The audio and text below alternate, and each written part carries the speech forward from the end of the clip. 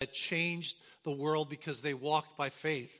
And Lord, sometimes we think that these people in the Old Testament were different than we are, but we know what your word says. They were people just like us.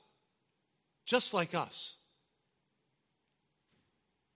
And I pray, God, that we would not diminish the impact that our lives can have in the world that you've placed us in the circles of influence that we have in our lives. Lord, may we not lose sight of your power through us. And we know, Lord, that you're here with us right now. And we pray this in Jesus' name. Amen. So what I plan to do is start at the very beginning of the Old Testament and just work my way through the ordinary superheroes of the Old Testament, to look at people that made a difference and what we can learn from them in our lives. Now, there'll be times we're going to break for Christmas and a Thanksgiving sermon and a New Year's Eve sermon, but this will be our study as we highlight these various individuals chronologically through the Old Testament who made a difference for God. Today I want to talk about big picture stuff, seeing the big picture, right? It's always helpful to walk back a bit and see the big picture of what God was doing in the Old Testament. Sometimes we don't get that.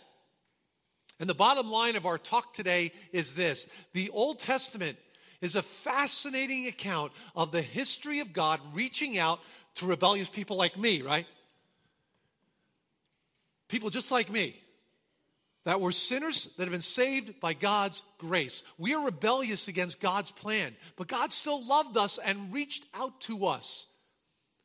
These people that he created in order to display his love, his grace, and his mercy for all of eternity. You and I, my friends, are objects of God's grace and mercy and love. He loves us more than anyone has ever loved us. And he proved it by sending his own son to die on the cross for us. When that happens, you know what he loves to do? He loves to use us, ordinary people, to make a difference for him, to make a difference in this world. I love what it says in the book of James, James 5:17. Elijah, probably one of the greatest prophets of the Old Testament, right? He was one of the individuals that was with Jesus on the Mount of Transfiguration, Moses and Elijah. This is what the Bible says about Elijah. Was a man with a nature like ours, and he prayed fervently that it might not rain. And for 3.5 years, it did not rain on the earth. He was a man with a nature just like you and me. But he walked by faith, and he made a difference. And when he prayed, it did not rain for 3.5 years. He was a person just like you and me. And my prayer as a pastor would be, God, help me never diminish the impact that this life can make. Help us as a church never to diminish the impact your life can make. I don't care what stage of life you're in. God wants to use you. God wants to give you a purpose in making a difference for eternity. Satan wants to discourage you. He wants to tell you, well, who are you to make a difference for God? Remember all these things that you did in your past. You're disqualified. But that is not the message of grace. That is not the message of Jesus Christ. See, Jesus Christ has given us victory over death, victory over the law. He's paid for our sins. I think you know that when I go to Germany, one of my favorite things is the Autobahn. The Autobahn. It's their interstate highway system, right? But in the Autobahn, there are stretches for miles and miles where there is no what? Speed limit, exactly. And even in my cheap little car, I was going 120 miles an hour at certain stretches. 200 kilometers an hour I was going. And here was the great thing. I wasn't worried about the police stopping me. They had no power over me. The law was gone. The law was gone.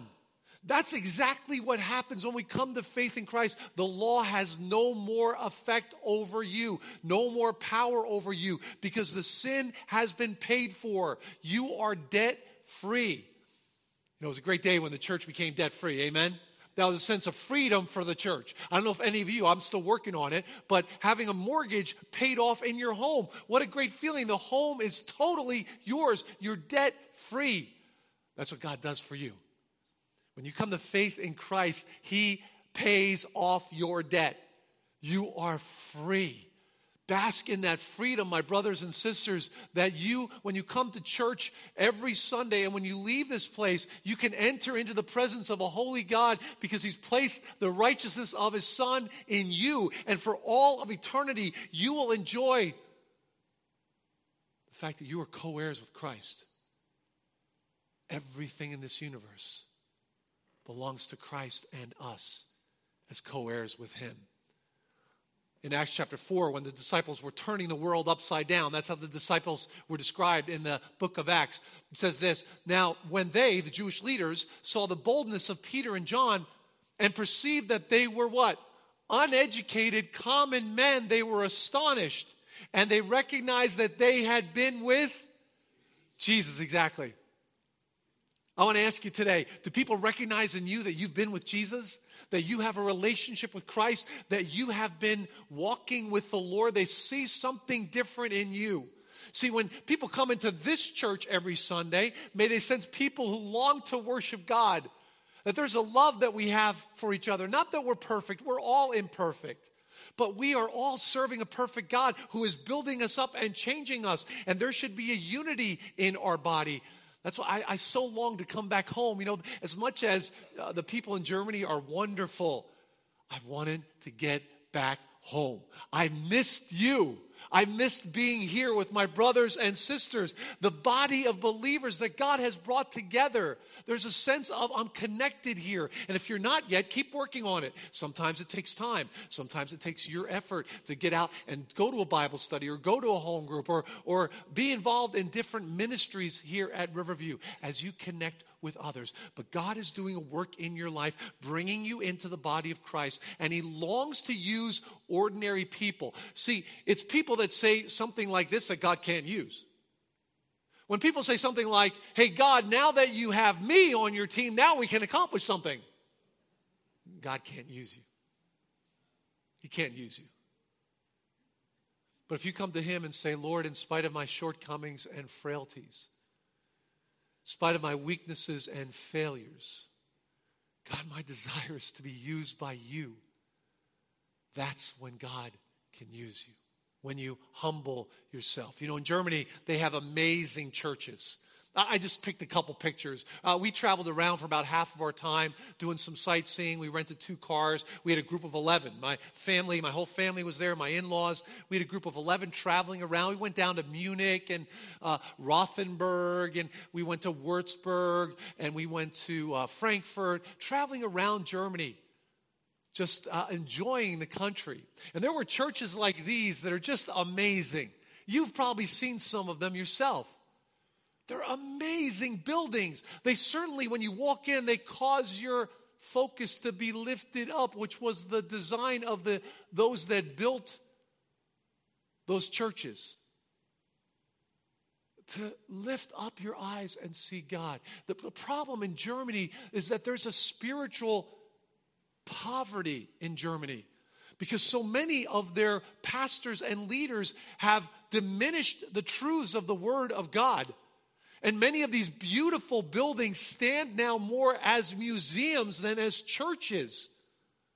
As these people have often denied the truths of God's Word. May we never allow that to happen here at Riverview. In fact, I'd like you to turn to the very beginning of the Old Testament, Genesis 1:1. I love how the Bible starts out, don't you? It just starts out with this proclamation that should encourage us all. Genesis 1:1. Very easy to find. Page 1 in your chair Bibles, by the way. Very easy to find.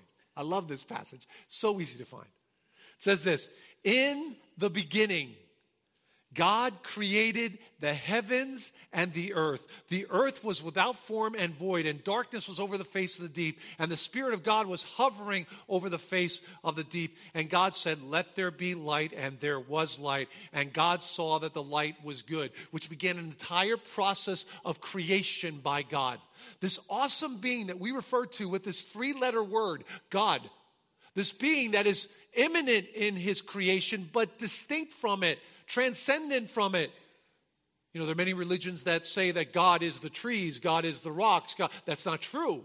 God is distinct from his revelation, but intimately involved in it. That's why Jesus could say he knows the hairs on your head. He knows the days that you will live before you live them. That's how intimately involved our God is in our lives. I hope that encourages you today.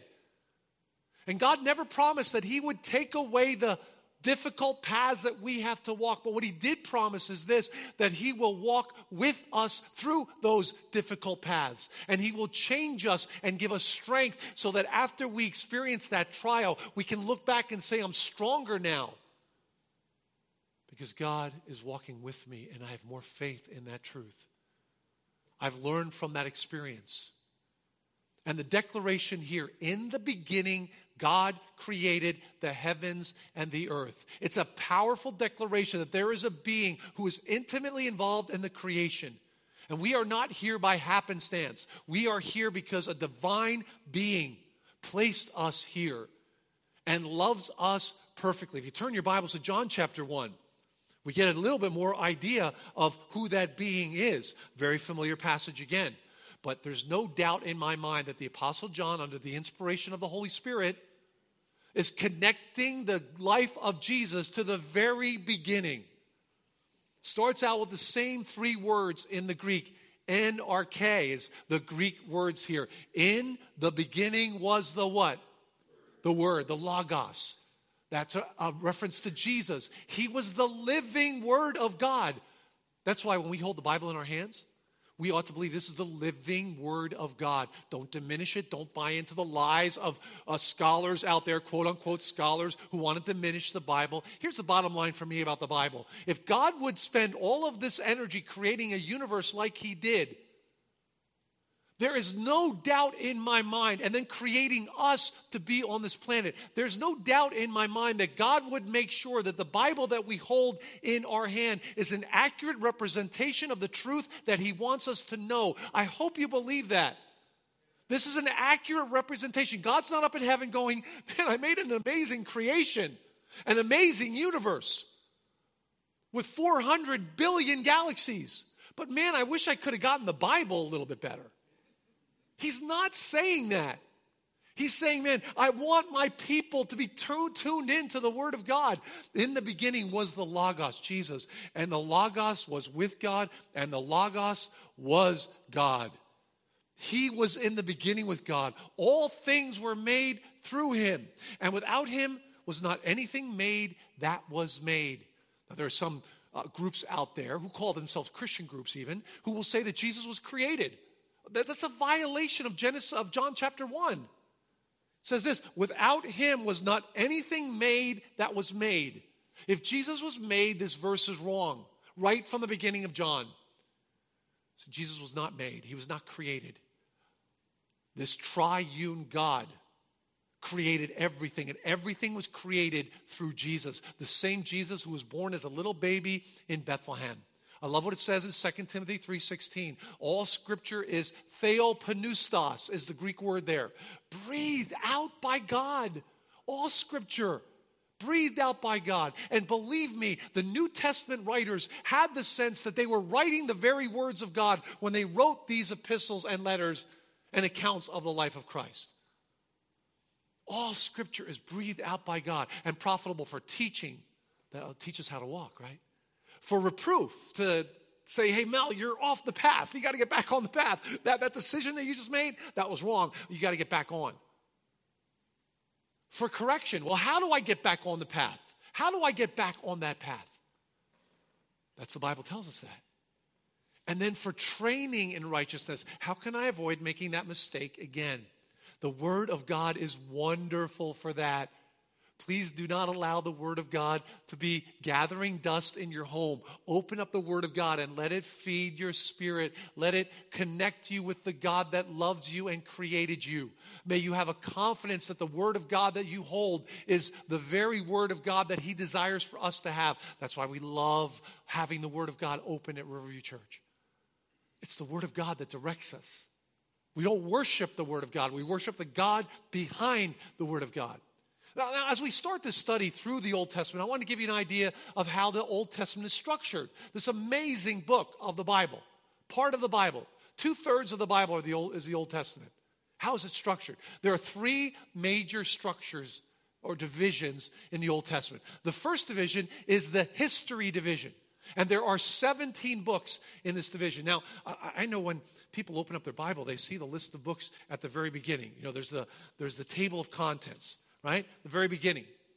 And people see all the books of the Old Testament, and they think, okay, when I get to Ezra, Nehemiah, Esther, Job, Psalm, Proverbs, when I get to those books, I'm about halfway through the history of the Old Testament. And the rest of the books will give me even more history. That's not true. See, the Old Testament is divided into three sections. The historical section has 17 books. The first 5 books are called what? Anybody know? The Pentateuch, yeah, or some people call it the Law or the Torah. Those are 5 books, penta meaning 5, tuk meaning scrolls. A reference to the first 5 books of Moses. That means there's how many books left over? 12 books left over in that section. Now, scholars are amazingly intelligent. Scholars have come up with a word to describe those 12 historical books. Think of it. What would you say if you were going to give a name for those 12 books that are left over? What would you give it? Here's the amazing name the scholars have come up for those 12 books that are left over. The other historical books. Don't you love that? Those are the other historical books. See, as we build our history through the major people of the Old Testament, the heroes of the Old Testament, most of them will come out of this section. When you get to the bottom of the history section, Ezra, Nehemiah, and Esther, please understand you're at the very end of Old Testament history. You're not halfway through. Looks like that by the table of contents. You're not halfway through. You're at the very end of Old Testament history. See, these other books, like poetry, there are 5 of them, are a section in which we get a closer look at the heart of people like David and Solomon, these amazing kings in the nation of Israel. And then we move into the section of prophecy. In the section of prophecy, there are 17 books as well. The first 5 are called the what? Major prophets. Why are they called major? Because they're longer books. That's why they're organized into that section. That leaves how many books left over? 12, exactly. What do you think scholars came up with as a name for that section? No, you're right. It's the minor prophets. You're right. The minor prophets. Why are they minor? Because they're shorter. Now as we read through the Old Testament, this is what you need to know. Those historical people that we will see, a great deal of them will come out of the historical section, the history section. The books of poetry fit in right about there in the timeline. Right about 1st and 2nd Samuel is where the books of poetry fit in. As we work our way down the timeline even more, all of those prophets will fit in around 1st and 2nd Chronicles. As prophets come on the scene in the nation of Israel to give them a message from God, and prophets that go to other nations around Israel. That's the big picture of the Old Testament. We're going to highlight the key people of the Old Testament and walk through these heroes and how they were used by God. Here's some things I want you to know. Our time is going quickly.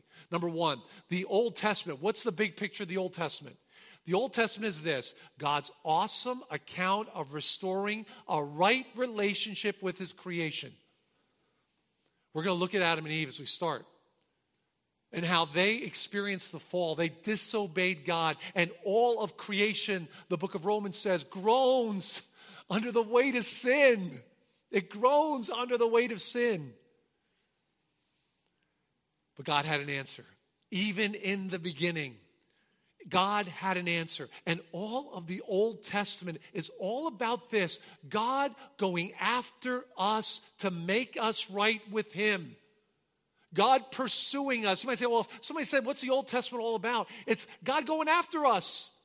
He's pursuing us. See, in every other major religion on the planet, my friends, if you're going to describe that religion, if I were to describe it, I would describe it in this way. It's man trying to pursue God.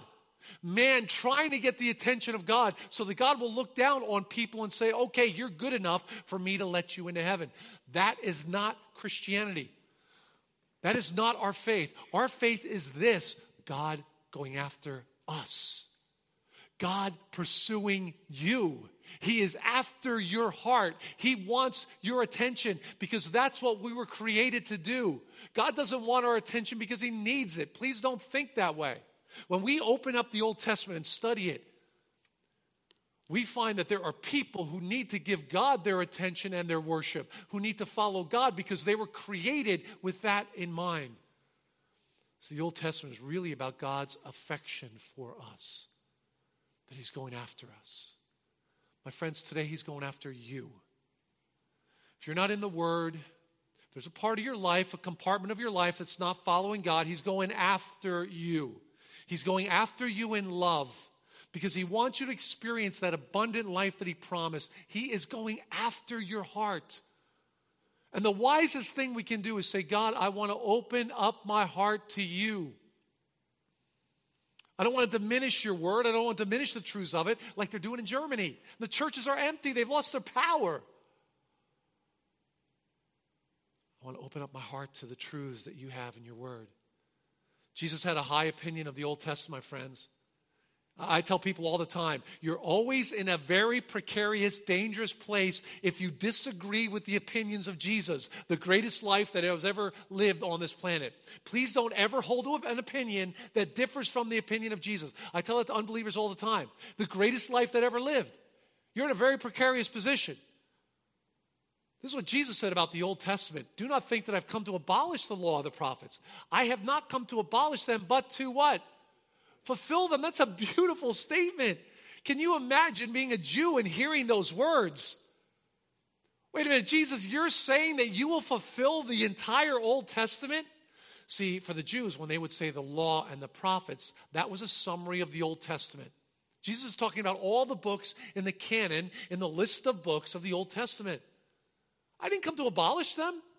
I came to fulfill them. Then he goes on to say this, for truly I say to you, until heaven and earth pass away, not an iota, not a dot will pass from the law until all is accomplished. When we open up the Word of God, you need to know there's a God behind the Word of God that guarantees that everything he says will happen, will happen. The same God that created 400 billion galaxies has the power to accomplish every promise that he's promised in the Word of God. The same God that created every galaxy out there is the same God that accomplished every one of the miracles in the Bible. I've shared with people, and probably you have as well, that have laughed at me, that have mocked me for believing the miracles of the Bible. And I will say to them, and some of these people even believe in God. They will say, I believe in God. Your God is way too small. If you can get past Genesis 1:1, in the beginning, God created the heavens and the earth, then every other miracle in the Bible is easy for God. Amen? Parting the red waters? Are you kidding me? You're going to doubt that God could do that? You're going to doubt a God that created the universe and think that he can't part the waters of the Red Sea?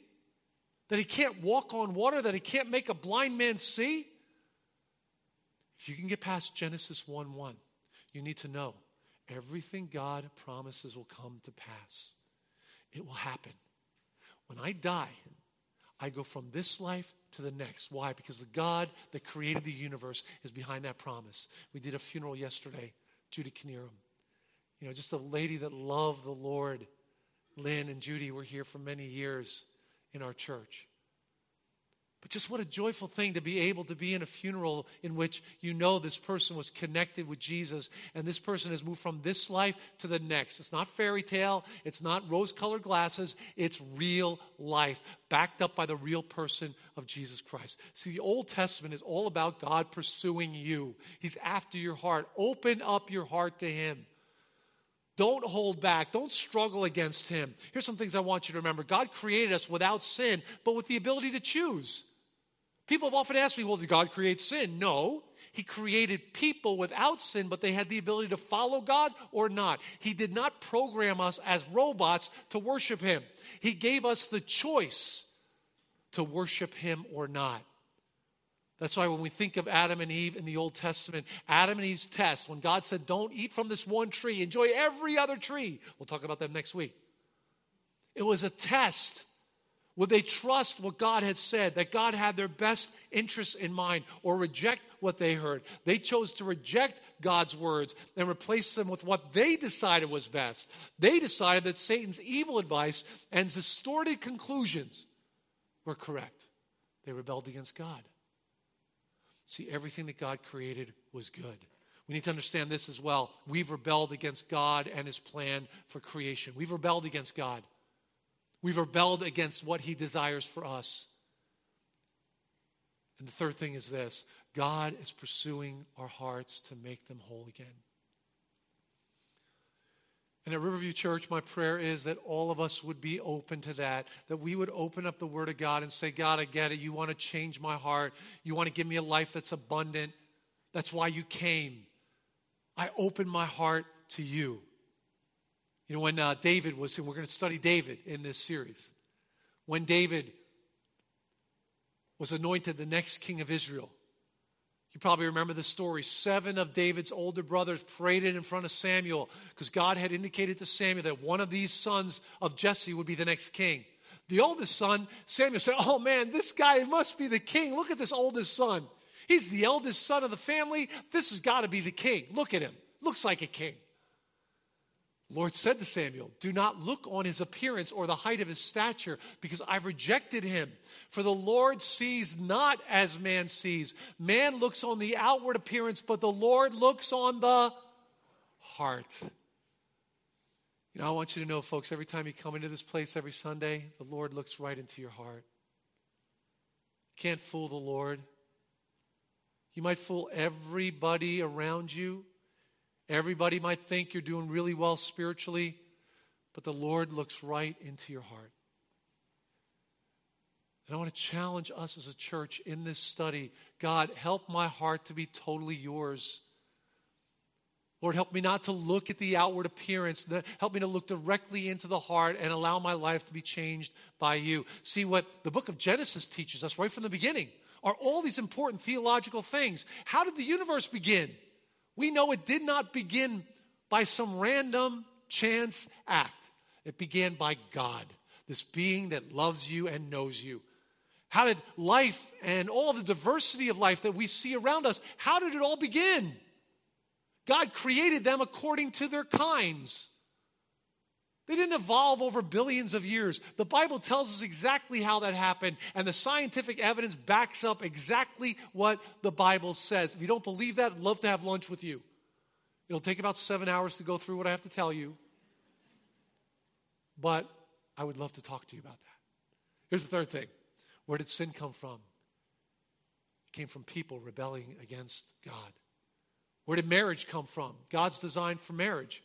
When Jesus said, have you not read from the beginning that God created them male and female? For this reason a man shall leave his father and mother and cleave to his wife. How did marriage begin? It's God's intellectual property. He invented it. There's all this talk now about China stealing the intellectual property of America, and this has to be addressed and this has to be fixed. I want to tell you, the world has stolen the intellectual property of God. God created marriage, and the world is seeking to redefine it, reinvent it. God invented it. It's his intellectual property. He's given us the plan. The differences between male and female are right in the Word of God. We read about it. Viva la différence. There are differences. The world wants to tell us there are none, and we're moving in this culture to a place where the two sexes are becoming one, no difference. That is not God's plan. That's not God's desire, and we see that in the Word of God. And you can say, well, Mel, you're so out of touch with culture. I want to be in touch with the Word of God. I want to be in touch with God's creation and his plan, not the evil, sinful thinking of our culture. How did families begin? It's right in the Word of God. How did languages begin? I just talked about the struggle of the German language. It's so hard. It's so hard. How did that all begin? How did all these different languages with different alphabets all begin? It's found right in the Word of God. See, as we go through the Word of God, we see the plan of God Genesis, if we're going to look at it geographically, takes us through Abraham entering the promised land. In Exodus, we see Joseph being brought down to Egypt, becoming second in command, as we talked about this summer, bringing his whole family down, leading to 400 years of slavery. Then the book of Leviticus is all about God meeting them at Mount Sinai and giving the Levites and the priests instructions. That's what the book of Leviticus is all about. It was all happening at Mount Sinai. Then they left Mount Sinai and were tested by God. Do you have the faith to believe that I can give you the promised land? They didn't. And the book of Numbers talks about them wandering in the wilderness for 40 years. Until the end of that 40 years, Moses gives 3 long sermons. He's not allowed to enter the promised land. He gives 3 long sermons, a second teaching of the law. It's the book of Deuteronomy. If you want to know what Deuteronomy is all about, it's all about Moses reteaching the law to the next generation that will conquer the land. There's a geographical component to each of the first 5 books. Genesis, Abraham going into the promised land, the nation of Israel being built, the Jews going down to Egypt in Exodus, at Mount Sinai after this amazing salvation of God, God giving instructions for the Israelites as to how to worship him. Then they wander in the wilderness for 40 years. And Moses reteaches the law. The book of Deuteronomy is actually 2 Greek words pushed together. Deuteros, Namas. Deuteros meaning second, Namas meaning law. A second teaching of the law. You need to hold fast to the word of God, people, as you enter this promised land. Here's the second thing I want you to know about the Old Testament. The Old Testament is God's powerful declaration that there's only one true God. Powerful declaration in the Old Testament. Only one true God. See, it's God's protection for all of us. Because all of these false gods are giving bad advice. All of these false gods will lead to destruction. The one God, truth, is reflected in the very name of God. Do you remember what that name is? And I'm going to end here, and we're going to continue this next week. That name was found at the burning bush by Moses. And you know the story, right? I love the name of God. I had one person say to me, Mel, I became a Christian when I heard what the name of God was. I said, this can't be invented by man. This has to be of God. Moses, who was a fugitive in the wilderness tending sheep, saw a bush that was not being consumed by the fire. He approaches the bush and a voice comes out of the bush and says, Moses, take off your shoes. The ground you're standing on is holy ground. Moses realizes he's having an encounter with the living God. God says to Moses, I want you to go down and lead my people out of slavery. Moses says, God, you got the right guy. I'm on the way. Here I go. Is that what he said? No, not at all. He said, Lord, have you seen my resume? I'm a fugitive. They want me killed in Egypt. But here's the reality. God would be with Moses. And Moses finally said to God, God, they have many gods in Egypt. All of them have a name. People will ask me, what is the name of your God? What should I tell them? This is what God answered. Moses said to God, the God of your fathers has sent me to you. And they asked, what is his name? Then what shall I tell them? God said to Moses, I am who I am. This is what you are to say to the Israelites. I am has sent me to you. This name that represents the all-sufficiency of God. It was a slap in the face of all the gods of Egypt because our God exists. He is the I am. All the gods of Egypt don't. There's only one true God. It's the I am. It's a beautiful name. In the Hebrew, 4 letters. Theologians call it the tetragrammaton, the 4-letter name of God. In Hebrew, you read from right to left. And those 4 letters are these transliterated into the English, YHWH. Now I'm going to reverse it so we can look at this a little more closely. These 4 letters are powerful. See, in the original Hebrew, there were no vowels between these consonants. It's kind of like some of the license plates you see today, right? You just see the consonants and kind of figure out what it says. That's what the original Hebrew language is like. Until much later, scholars came and began to add points and dashes under the letters to represent where the vowel breaks were, where the syllable breaks were, and what the vowels were between each of the consonants. When scholars came to YHWH, they didn't know what the vowels were. Why?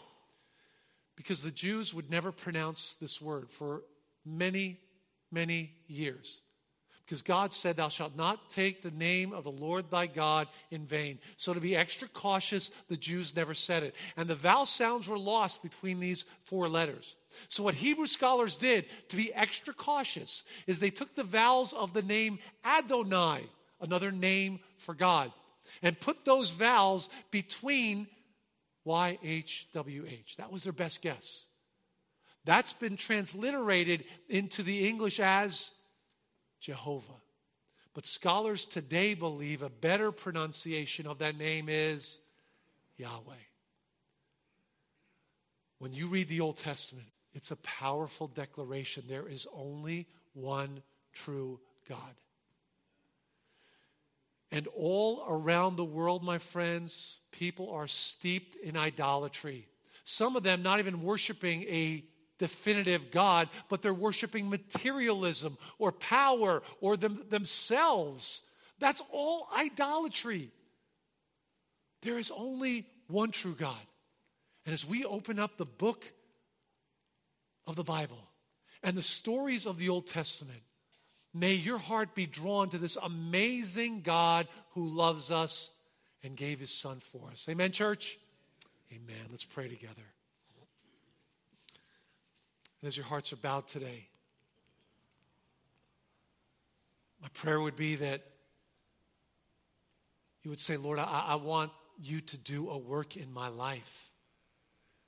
I've been too distracted. I've been too divided. Lord, may I focus on you in my life.